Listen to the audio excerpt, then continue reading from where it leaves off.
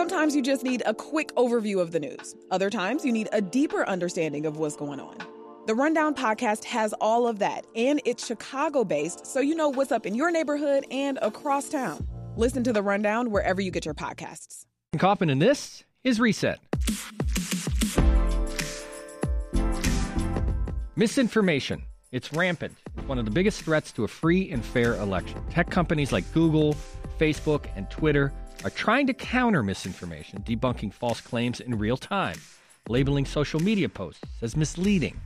This time around, if a political candidate claims victory before the official returns are in, well, the companies have a plan for that too. But once the rumor mill starts turning, it can be hard to stop, and critics say the tech industry waited far too long to take a proactive approach. Shira Frankel is a cybersecurity reporter for the New York Times, and she joins us now with more on misinformation in the election cycle. Shira, welcome back to Reset. Thank you. Thanks for having me. So let's get misinformation versus disinformation. Is there a difference? Yes. So the way we use it at the New York Times, and this is the way most news organizations are going to be using it today, is that disinformation is something that's organized. It's usually an attempt by a foreign country to spread a certain message. And the principle behind it is that it's something that's been sort of centrally organized. Misinformation is just false information that's being spread organically. So it could be people sharing it, seeing it and retweeting it or posting it to Facebook, but there's no kind of hand behind it, guiding it and trying to enforce a certain message. Right. What are some of the other examples of election misinformation that you've been seeing? So misinformation that we've already seen today is people sharing information about poll workers that have been blocking people from voting. We've seen reports of machines being hacked when in fact those machines are most likely just breaking due to reasons that they always break. We're seeing a lot of tweets and stuff circulating about ballots being thrown away by poll workers. And of course, we've checked with those poll workers. No one is throwing away ballots. So people are already spreading a lot of these rumors. And these are the kinds of things we see circulating every time there's an election here in the United States. Where does it come from? I mean, is it as simple as saying it's a misinformation campaign from a foreign country or for political groups and operatives? Most of the time, it's just people sharing bad information. It's just someone saying a friend of a friend told me, and then a rumor takes off, and maybe somebody changes it from being a friend of a friend told me that their vote was thrown away in Pennsylvania, and the next time it gets told it's Michigan, and the time after that it's Florida.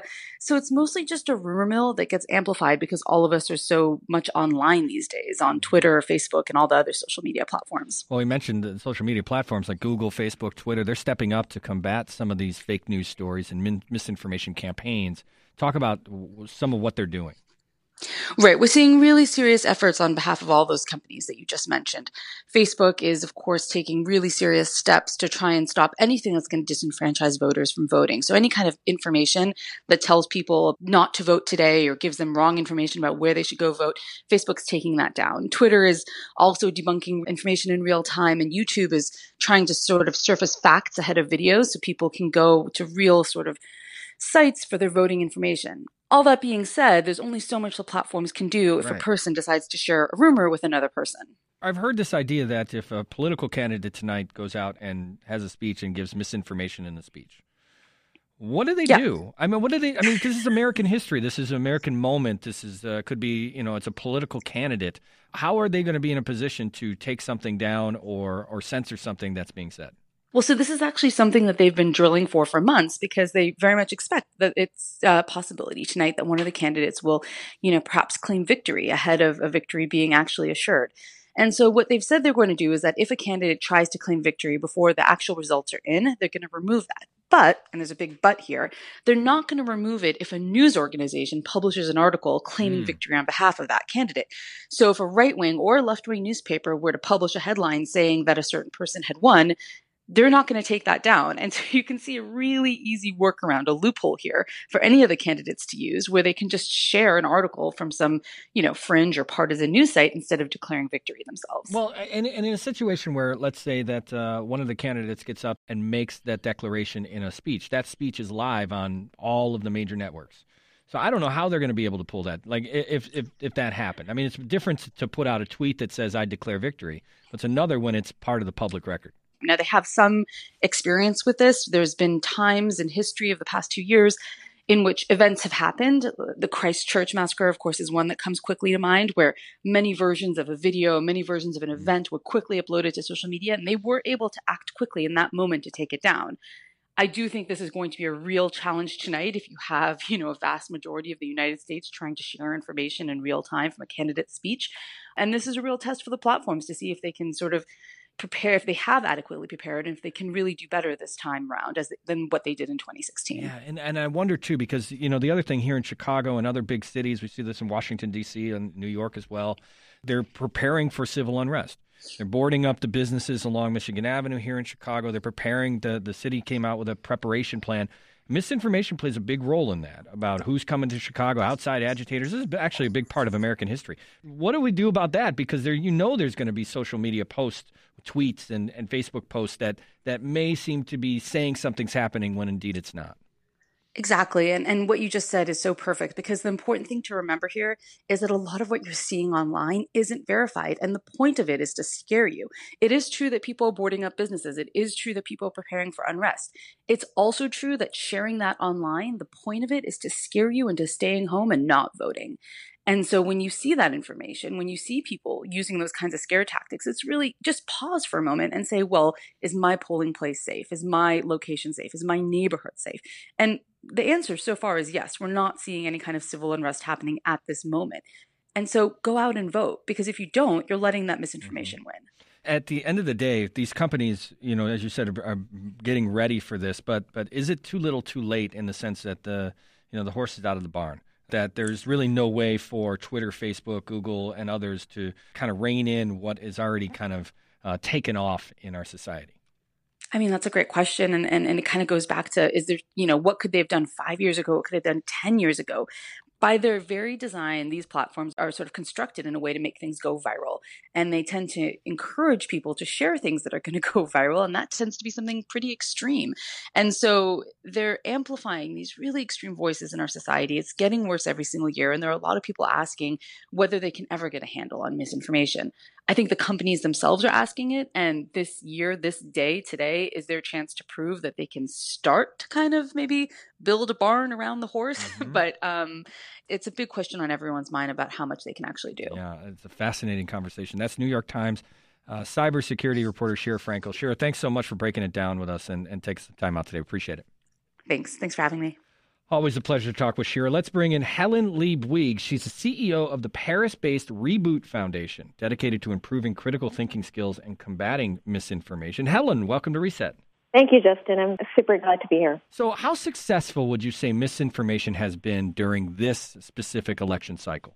Misinformation has been successful back in 2016, and while there hasn't been any direct studies to measure if there's more than 2016 or less, clearly there has been alerts from different officials, including Christopher Wray, as you know, the FBI director recently, who warned Congress about particularly these challenges of fake news. Yeah, I wonder about, just talking about misinformation, is there a certain demographic that misinformation campaigns primarily target, or is it just a blanket fool everybody? Well, unfortunately, people tend to think that older people are more susceptible to passing on fake news, et cetera.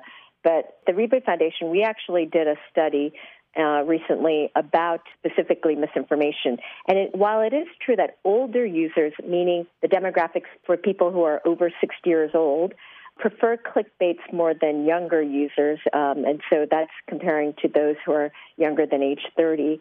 However, interestingly enough, the younger adult population tends to be more duped by partisan websites and hence actually have a propensity to pass on misinformation equally. The one clear conclusion that came out of our study shows that it's actually the time spent on social media, the worse people's news judgments are. And unfortunately, this is regardless of a person's age, income, or political affiliation. That's an interesting way to look at it. You focus on getting news consumers to improve their critical thinking so they can spot, they can reject fake news. How can we be better about critical thinking, especially today? Well, today with the election, I think, we often talk about having some social media detox, I think now is probably an excellent time to do it. Listen more to NPR, or obviously focus on different multiple sources of institutional sources as they're gathering information. There is absolutely no reason why we should be gathering our news via Facebook or Twitter, but rather actually directly going online to both differently partisan, journalistic sites. Mm-hmm. So, I mean, we talk about the habits, regardless of just today, but when we're on social media, what are the things that we should be really thinking about or applying when we're suspicious of a news story? So classic media literacy practices that we need to constantly practice as individuals is, one, not just click through the first search. When you do a Google search or something, not just click through the first article, because we tend to forget that indeed the logarithm is organized such that what appears on the first 2-3 articles are based on your experience of what sites you've already been to. Right. The second is actually, how many of us actually will go to the second or third page when we do a search? And those are practices that we need to do. And fourthly, it's really important, again, to go back to using some media literacy skills, fact-checking, where you do look at the author's background, look at what's being financed for the site that you're on. The difficulty of gathering information online is that it's quite difficult to differentiate between blogs, funded, sponsored sites, or actual just institutional sources. And that's why it does take more time, and that's why we become more lazy about doing it. But clearly, us as individuals need to focus more on double-checking sources, understanding the background. And again, I think the easiest tool I would mention is don't just click on 1 or 2 articles, but make that effort to try to review other pages. You know, we just talked about with Shira, just this idea that tech companies like Google and Facebook and Twitter, what they're doing to combat misinformation specifically for today. Do you think they're doing enough? From your vantage point at the Reboot Foundation, are the social media sites doing enough to deal with this issue? By definition, the way that their logarithm and the way they're structurally organized is to play on people's emotions. And naturally, that's the biggest challenge about misinformation and social media. So for me, it's not a question of do they have the right will or are they reactive enough? Mm-hmm. It's fundamentally the way that they have set up their sites and their actual revenue model that is fundamentally problematic in terms of dissemination of disinformation. Yeah, and the social dilemma and everything in between, just the fact that they can make money and they know how to make money off of misinformation, that's obviously a problem. Helen Lee Bouygues is the CEO of the Reboot Foundation, dedicated to improving critical thinking skills and combating misinformation. Helen, thanks so much for joining us today. We appreciate you. Thank you, Justin. And thank you for listening. I'm Justin Kaufman. We'll be back tomorrow with a breakdown of who won and who lost and what's still too close on Election Day. The presidential race, U.S. Senate, local races, the amendment to bring a graduated income tax to Illinois. We'll explain how it's all shaking out. So exciting. Speaking of the election, if you're catching this podcast on Election Day, that's today, Tuesday, the 3rd, join us for Election Night starting at 7 o'clock tonight. Live coverage of local, state, and federal races. You can find that at wbec.org. And 91.5 on the FM dial here in the Chicago area. I'm hosting along with Dave McKinney. And finally, if you're listening now, well, you're a Reset Superfan. Thanks for your support. And if you'd like to help us out, be sure to leave us a rating on Apple Podcasts or wherever you're listening. It helps other listeners find us. All right. Thanks again. We'll talk tomorrow.